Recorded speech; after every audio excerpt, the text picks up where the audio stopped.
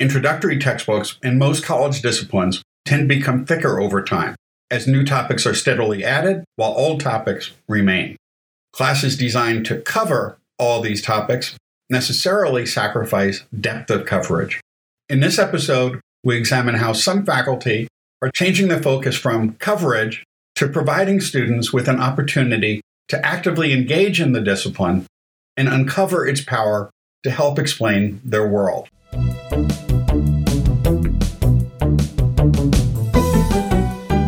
Thanks for joining us for T for Teaching, an informal discussion of innovative and effective practices in teaching and learning.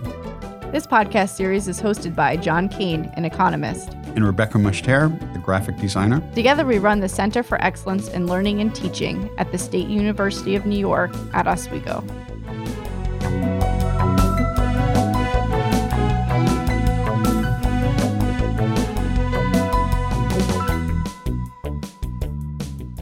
Today, our guest is Dr. David J. Velker, an associate professor of history at the University of Wisconsin-Green Bay.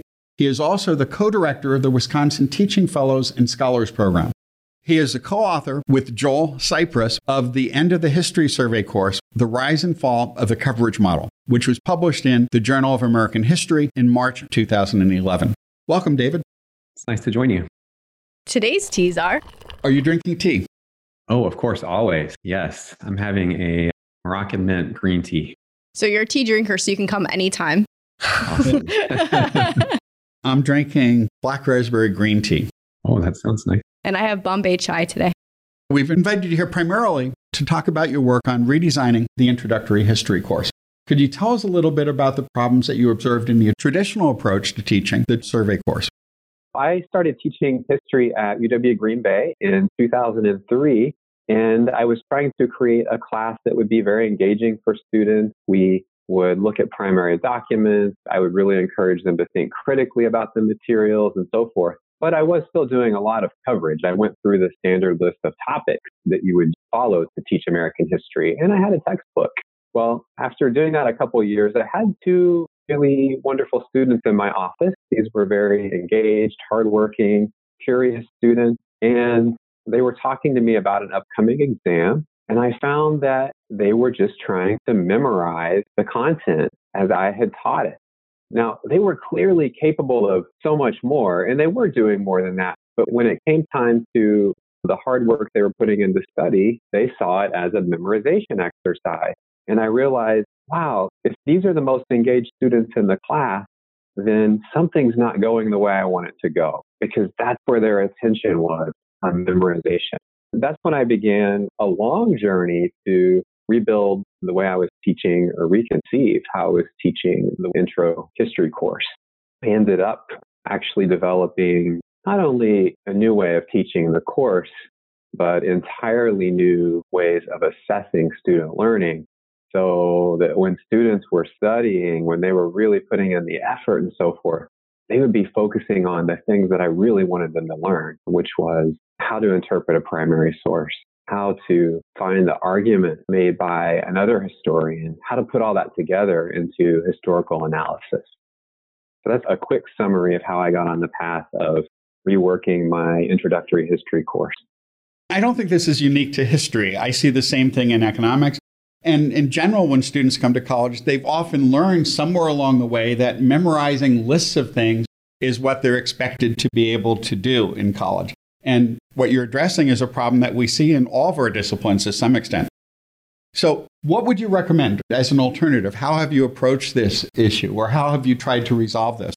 Well, first I should say I was really inspired by the book Understanding by Design. And I just looked at my copy, and apparently I acquired that and started reading it in 2006.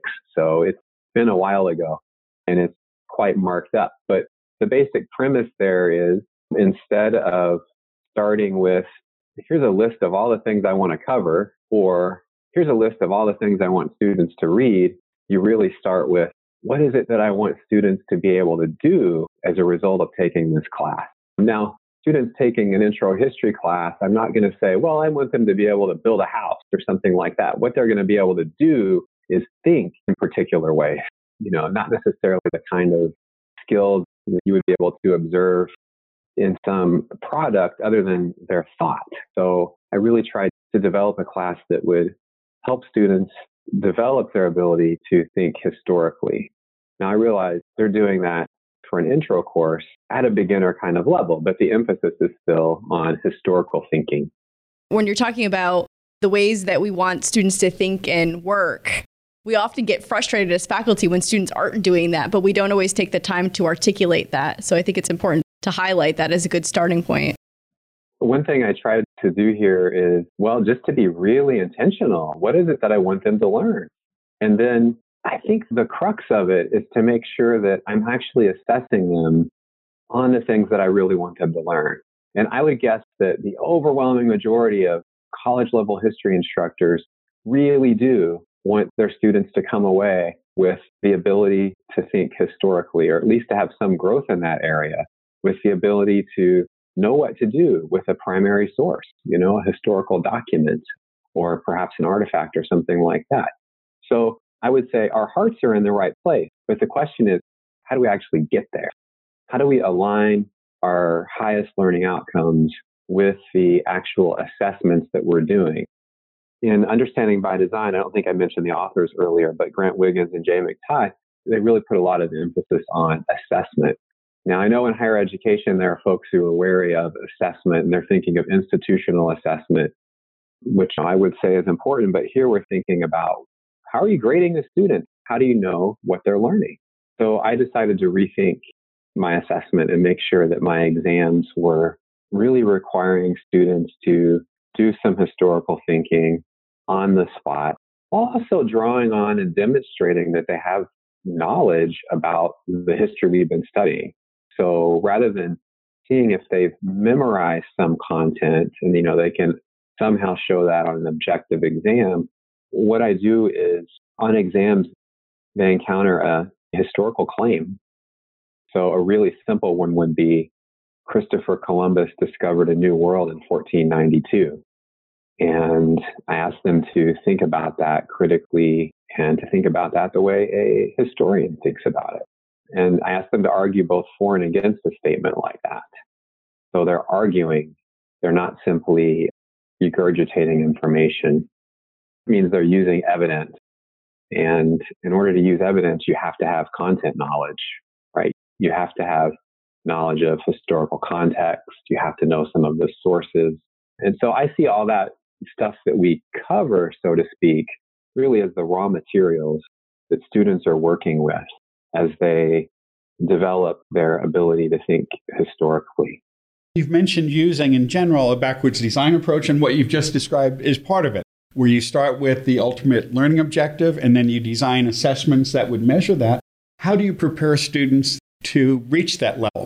Well, I guess that's another big question, right? One thing, I try to be very transparent about this. I mean, it's interesting how sometimes in higher education, we're not very transparent. And that means that I talk with students about what it means to think historically, what that looks like. I try to model that for them, of course, but I do it in a way that's explicit. I mean, here again, I would say most history faculty across the nation model historical thinking all the time, but they may not be very explicit about what they're doing. So I try to be explicit about what it means to think historically, and then also to give students a chance to practice that in class. So as it happens, my classes are 80 minutes long, and well, I'm very grateful that I'm not lecturing for 80 minutes straight. I would just find that very difficult to believe I'm engaging anybody if I'm covering stuff for 80 minutes. So I really try to break the class session up.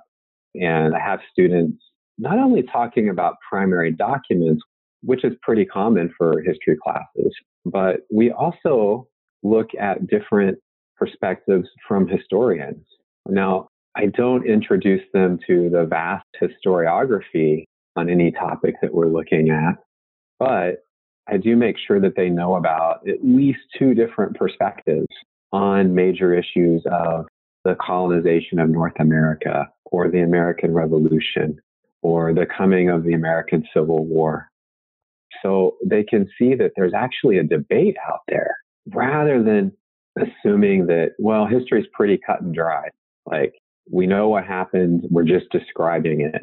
So I really try to introduce them to the ways in which the study of history is an ongoing dialogue among historians, that we're always turning up new sources, and we have new ways of thinking about old sources.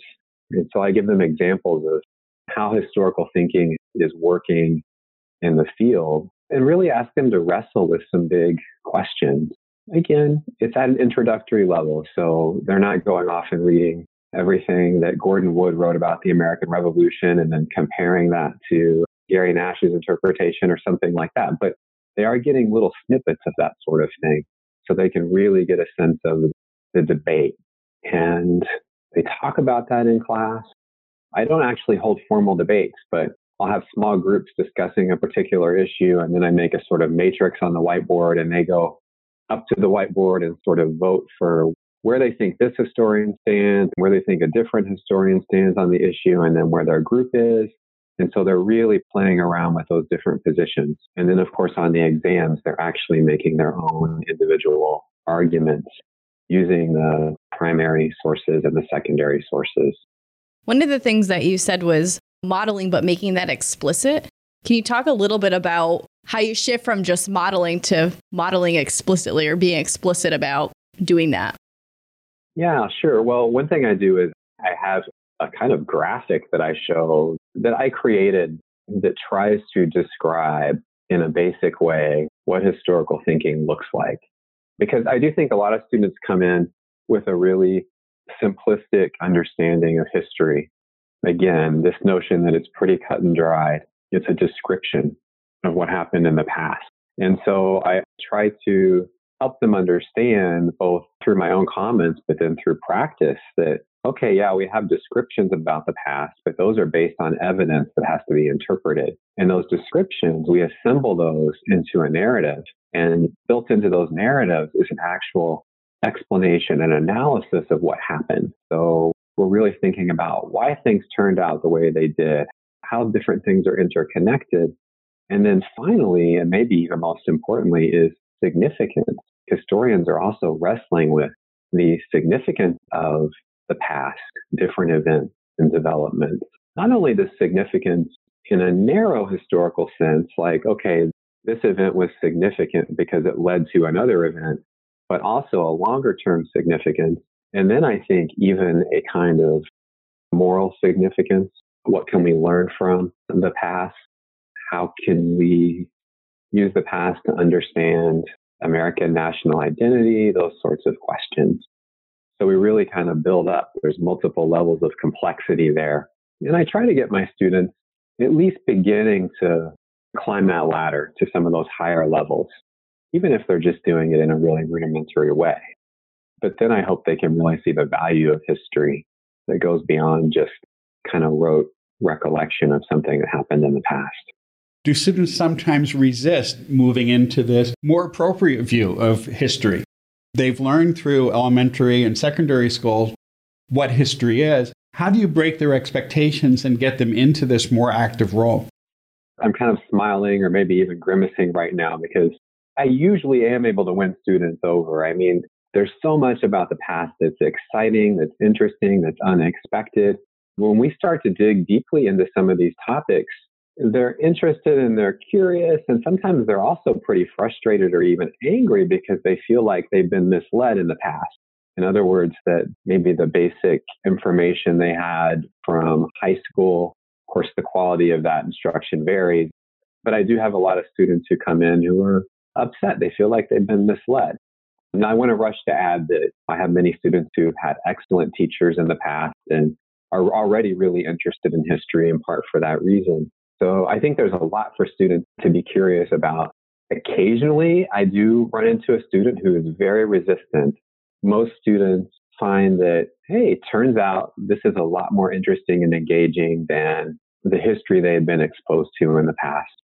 Or it's deepening and complicating the pretty good understanding that they already had. Do you find that they're surprised by the first assessment or exam because they have these prior expectations and then your methodology in your class is different from their past experience? Well, that's something that I anticipated. And so we actually have a practice exam, so to speak, very early in the semester. In fact, that example I gave a moment ago of Christopher Columbus discovered a new world in 1492 is a sort of maybe second week of class practice exam prompt. And so I have them do that outside of class and then bring it in, and we essentially go over that together. They share their thoughts with their classmates. We talk it over. I give them a number of examples. So for a student who's coming to class and who's keeping up, there aren't really going to be any big surprises. And I give them some samples of what the exams are going to look like from other classes. I used to teach a lot more modern American history, and so I can easily just share some sample exams that students told me it was fine if I shared. And I think that's really helpful, especially if there's a big change in expectations. Then I think to be fair to students, you should really be clear with them about how the expectations might be different than what they've encountered in the past. And a lot of students actually like the assessments I'm using. I think they find them more interesting. They're perhaps a little harder to study for in the sense that it's a little less clear cut, but they have a pretty good idea of what the major topics are. And I give them some suggestions for what they should be reviewing in terms of sources. So they really come in thinking, well, I'm going to need to refer to at least a couple of these primary documents and the perspective or argument of this historian. We practice all that in class because, again, that's what I want them to be able to do. So I make sure that we spend a lot of class time essentially practicing the very thing that they're going to be assessed on. If someone were to come into your class, what would it typically look like? Are the students broken up into really small groups, bigger groups? How do you have them engage with the material that way? Well, I typically have about 65 students in my introductory U.S. history class. I have another class that I teach in a similar fashion. That's actually a writing emphasis class, so it's a little smaller at 45. Still an intro-level class in environmental history. But in both of those classes, we will typically start out with the whole group, and I make some introductory comments. Sometimes I give a brief lecture on background, context. I mean, historians really do value context. This is part of how we make sense of primary documents and so forth. So I do all of that. You would expect to see that in a history classroom. But then before too long, I'm giving the student some kind of a series of questions, and they're working with primary documents or they're working with some short essays by historians and talking those through in their small groups. And then we have various ways of reporting out. Like I said, sometimes I will send them to the board, so they're kind of recording their analysis on the whiteboard. Other times it's just more like I'll choose particular groups to respond, and sometimes I just open it up. So I think that's all pretty typical, except that I'm constantly going back and forth from maybe a brief lecture to small group discussions to a large group discussion. I suspect there's more back and forth than you would typically see in a more traditional coverage-oriented history classroom. Again, many instructors do use primary documents, and they would have students talking about them. I think maybe where I'm going further is just that they're going to have to write about those sources on an exam. I think sometimes demonstrating that you really value a particular practice by spending so much class time on it really helps students understand how that's a part of the discipline or a way a discipline works. Yeah, I think so. And many students really seem to appreciate having quite a bit of discussion time.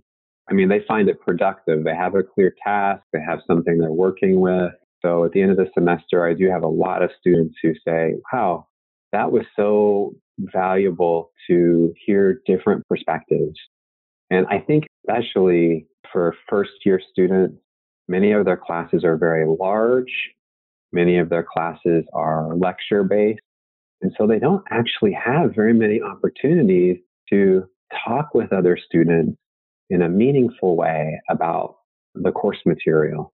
And I realize that maybe at a small liberal arts college, it would be a whole different story. But I'm at a regional comprehensive public university, and I know that a lot of my students are in that kind of situation. I think sometimes there's a mismatch between the assessments that we assign and what our real objectives are, because it's easier to assess other things than what we really want to know. And that tends to lead faculty to be resistant because of workload concerns. Can you talk a little bit about the grading and how you might manage that? I have to agree with everything you're saying there. That's a real conundrum.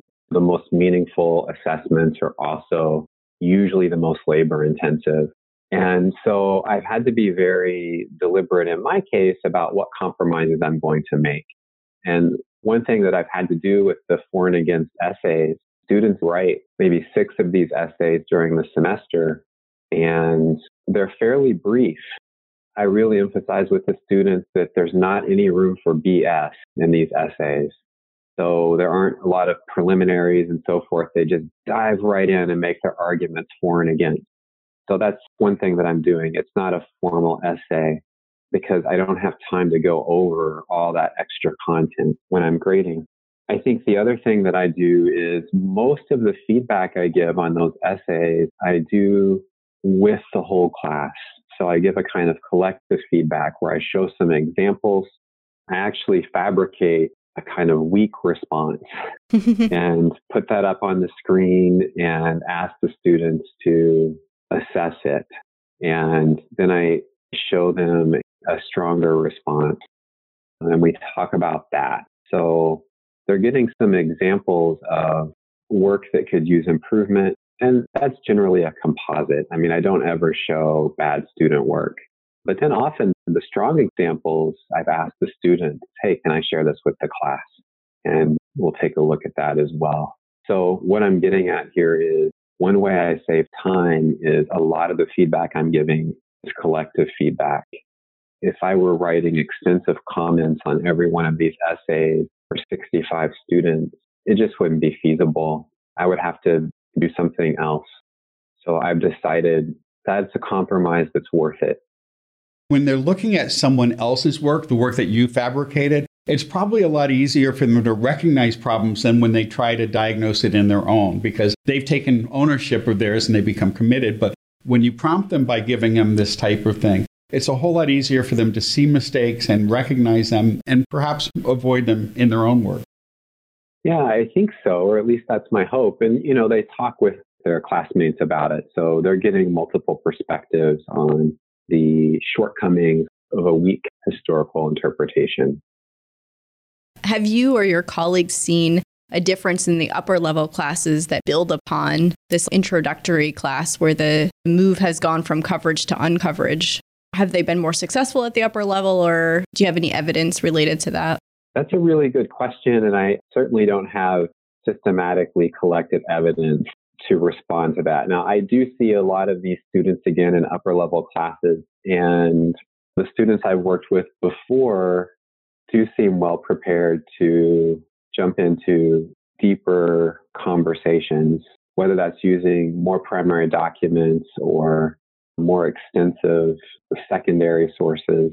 So I find that they're well prepared for upper level classes as far as what I'm able to observe among my own students. Now, we do still have courses that are closer to coverage model on my campus for sure. I mean, different colleagues of mine, they all have their own approaches. And just to be clear, I would never say my approach is the one right way to do anything.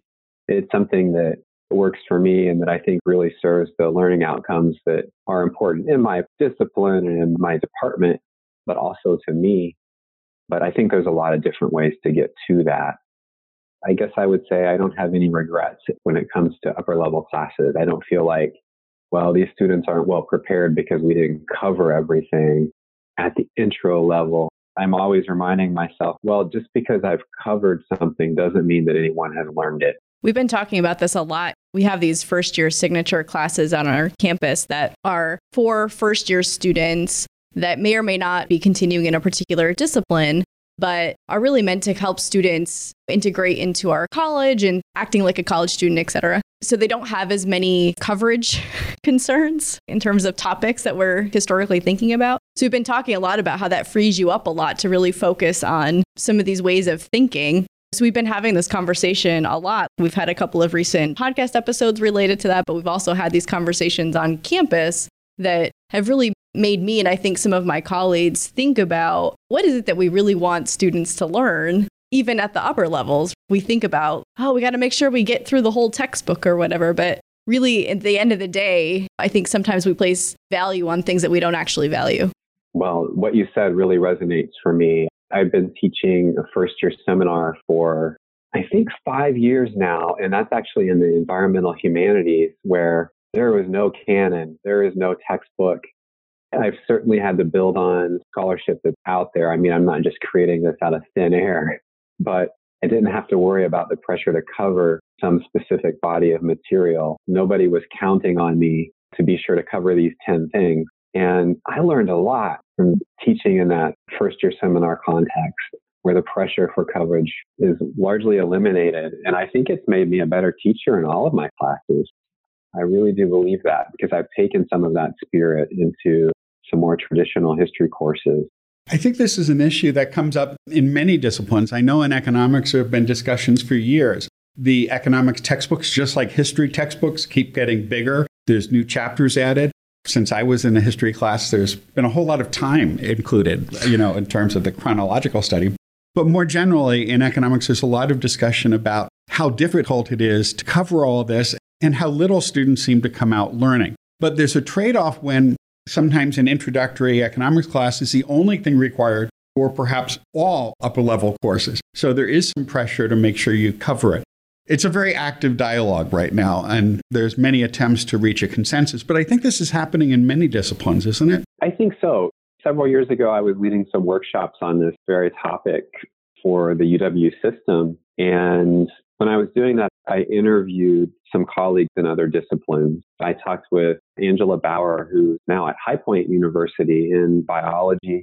And I talked with my colleague, Ryan Martin, in psychology here at UW Green Bay.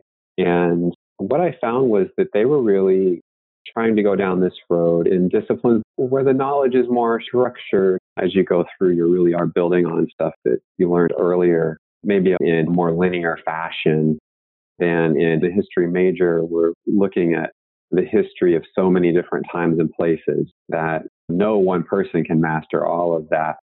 So you don't have quite the same expectation. But in any case, what they were doing was starting out with some big questions. And this is something that Wiggins and McTighe recommend in Understanding by Design as well. So you can structure a course around big questions. And those questions should be interesting to most students who are engaging in the discipline, particularly if they want to go on. And I find that really helpful. So I do that in my history courses, but I think that you can do that in any discipline. Like, what are the big issues here? What are the big questions in the discipline? And answer those questions. You're going to be using specific disciplinary ways of thinking and disciplinary tools. And so you can really start to align things there.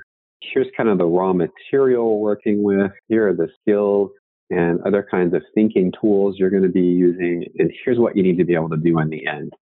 And if you can really line those things up, I think students walk away with so much more than if they are simply approaching it as, okay, we're covering this, I'm going to take a test on this, and then probably I can forget most of it.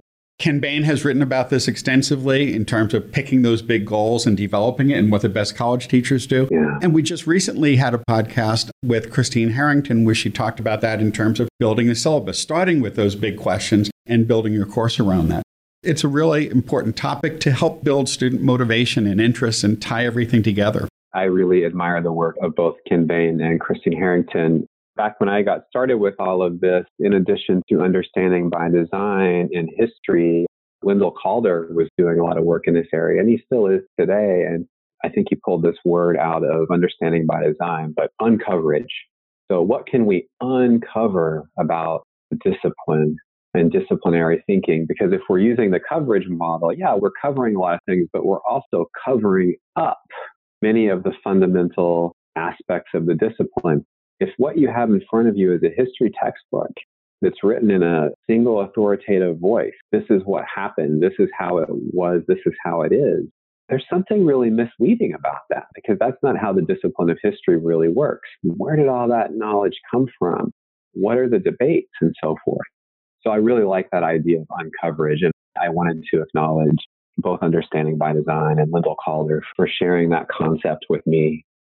I think it's a really helpful way of thinking about what we should be doing, even in our introductory courses, or maybe especially in our introductory courses. What can we do to uncover the key concepts and ways of thinking in our disciplines? When you decided to shift from a coverage model to more of an uncoverage model, did you decide to just jump in with 2 feet, or did you take more of an iterative approach? I'm sure other faculty who are interested in this idea would like some guidance on that. Well, yeah, so do as I say, not as I did. I really jumped in with 2 feet and maybe even got in over my head for a while. And, that's something you can do from time to time. I don't regret doing that. At the time, I was the participant in the Wisconsin Teaching Fellows and Scholars Program, which I've now been co-director of for 6 years. It's actually my final year. But back then, I was just getting my feet wet in the Scholarship of Teaching and Learning. And I believe I had a 1-course reassignment that year. And so I had just a little bit more time to try to implement a pretty radical makeover for my intro history class. And there have been many iterations since then, including some pretty significant changes, because of course you always learn a lot when you make big changes in a classroom. There are always things you would do differently. That said, I think you really can just choose some part of a class and really start working on getting to some of that deeper learning and assessing in new ways. You can try out new ways to assess and new ways to get students working more directly toward your learning outcomes. You just mentioned the Teaching Fellows and Scholars program at your institution. Can you tell us a little bit about what that is? This is actually a UW system program. So it's statewide and it's been around for probably 30 years, although it has evolved quite a bit. I think by the late 90s, it was taking a turn toward the Scholarship of Teaching and Learning. So it's a year-long professional development opportunity for instructors in the UW system. And we have many campuses here across the state. And each of those campuses sends a couple of representatives to participate in this program. We have something we call Faculty College that meets every year. And that's several days, usually in late May. So kind of right after the academic year has ended, you have these really dedicated teachers going right back at it. Like, hey, we're going to spend almost a week working on improving teaching and learning. So that's actually a broader program, but the Wisconsin Teaching Fellows and Scholars participate in that. And that's sort of where we launch the cohort each year. Then a little later in the summer, we have a week-long summer institute. And the Fellows and Scholars are actually designing Scholarship of Teaching and Learning projects at that point. So they're figuring out what kind of research question would they like to look at in their classes, what kind of evidence of student learning are they going to gather, and so forth. And then we come back together again in January and do some troubleshooting on the project, which they've been working on through the fall semester. And they typically are gathering more data in the spring semester or more evidence to analyze. And then they actually do poster presentations in April at a statewide teaching and learning conference. So it's a pretty substantive program. A lot of folks do end up continuing to work on their projects and ultimately publishing something. It's not necessarily a requirement, but many of the participants do go on and remain active in the Scholarship of Teaching and Learning. For me, I think it's really important because it provides a community in the UW system around teaching and learning. And so while you're actually working on your project for that year, you have some support. You have a support network to help you figure out how to handle your data analysis or how to get through the IRB process or whatever it might be. But then that community continues on afterwards. And so we've had quite a few, thinking of 3 or 4 different books published on Scholarship of Teaching and Learning, where many of the participants were in the book project, came out of the Wisconsin Teaching Fellows and Scholars program. So there's the Signature Pedagogies book, It's called Exploring Signature Pedagogies and then Exploring More Signature Pedagogies, 2 wonderful books. And Regan Gurung and I recently published a collection of essays called Big Picture Pedagogy. And that's taking a kind of interdisciplinary approach to scholarship of teaching and learning. And most of the folks in there came out of the UW system, and many of them were former teaching fellows and scholars. So it's a really interesting program that I think really enriches what we're doing here in Wisconsin. It sounds like a wonderful program. I wish we had more of that here. Yeah. Do you have a little bit of advice for people who are interested in starting in the scholarship of teaching and learning? That's one of the things that we've talked about quite a bit on this podcast. And anytime we can get someone to provide a little insight into getting started. In fact, Regan was on a few months back. It can be intimidating to get started in the scholarship of teaching and learning, especially if you're coming from a discipline that doesn't normally do research on or with living people. Like, for me as a historian, my research subjects are typically dead and gone. So it's quite different to think about doing research on my student learning or with my students and their learning. So I think it's helpful to start small and just to try to think of a question about student learning that you can answer using methodologies that you're already pretty familiar with. So you don't want to tackle a project that's going to require you to learn how to do advanced statistical analysis if you don't have experience with that already. So I think it's important to realize there are a lot of different ways to collect and analyze evidence of student learning. And if you continue to develop as a total scholar, you will explore more and more of those ways of gathering and analyzing evidence. But it's completely fine to start out with something that you're already comfortable with and familiar with. And you're really asking a question, or you can start with a simple question about, what are my students learning in this particular area? I know there's a struggle here. I know there's something difficult here, and I'm going to pay some extra attention. I'm going to look at this in a more systematic way than I normally would just in the regular course of grading some papers or exams. In your paper on the rise and fall of the coverage model, I think you noted that there's a growing emphasis on scholarship of teaching and learning within history, and that seems to be resulting in a growing network of scholars who are working in this. Could you tell us just a little bit about that? Sure. Let's see. Back in 2006, a group came together called the International Society for the Scholarship of Teaching and Learning in History.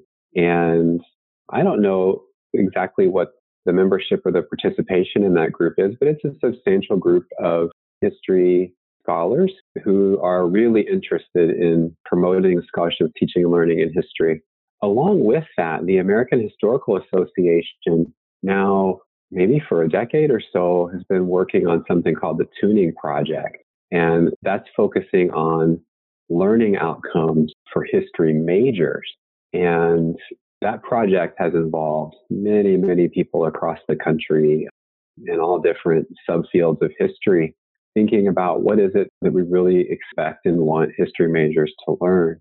And that transcends any particular content area. In other words, if you're asking that about history, and we're thinking about historians coming in who are not only United States historians, but looking at many different periods of time and in places around the world, you can't just come up with, well, here's a list of 20,000 facts that we expect all history majors to know. It was apparent that wasn't going to work. And so what the Tuning Project has done, it's allowed our discipline here in the United States to really think carefully about historical thinking and the basic skills and practices of being a historian. And that, at this point, it's all very well spelled out.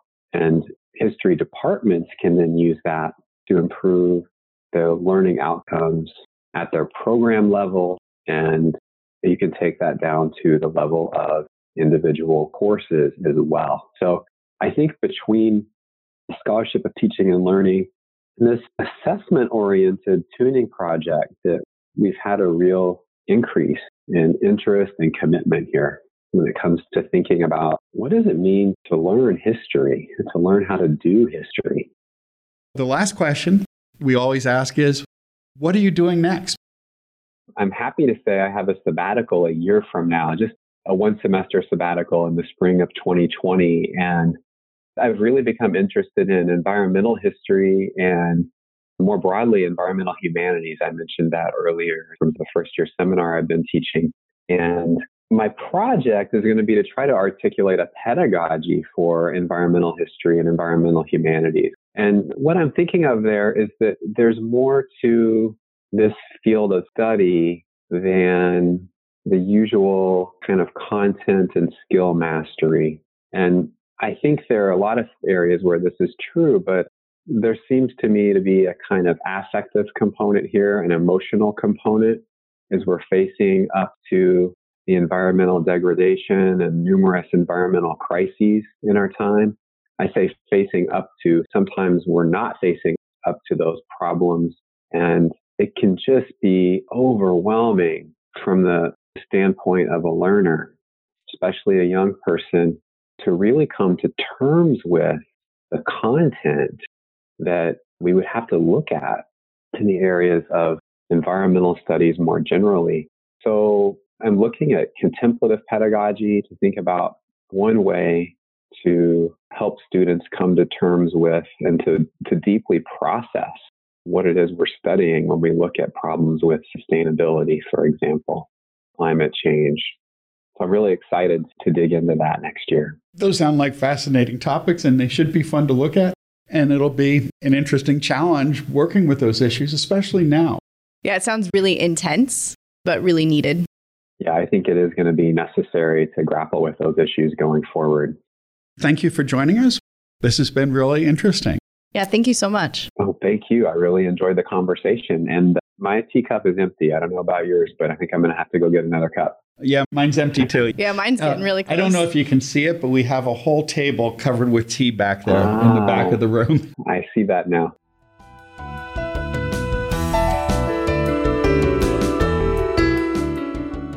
If you've enjoyed this podcast, please subscribe and leave a review on iTunes or your favorite podcast service.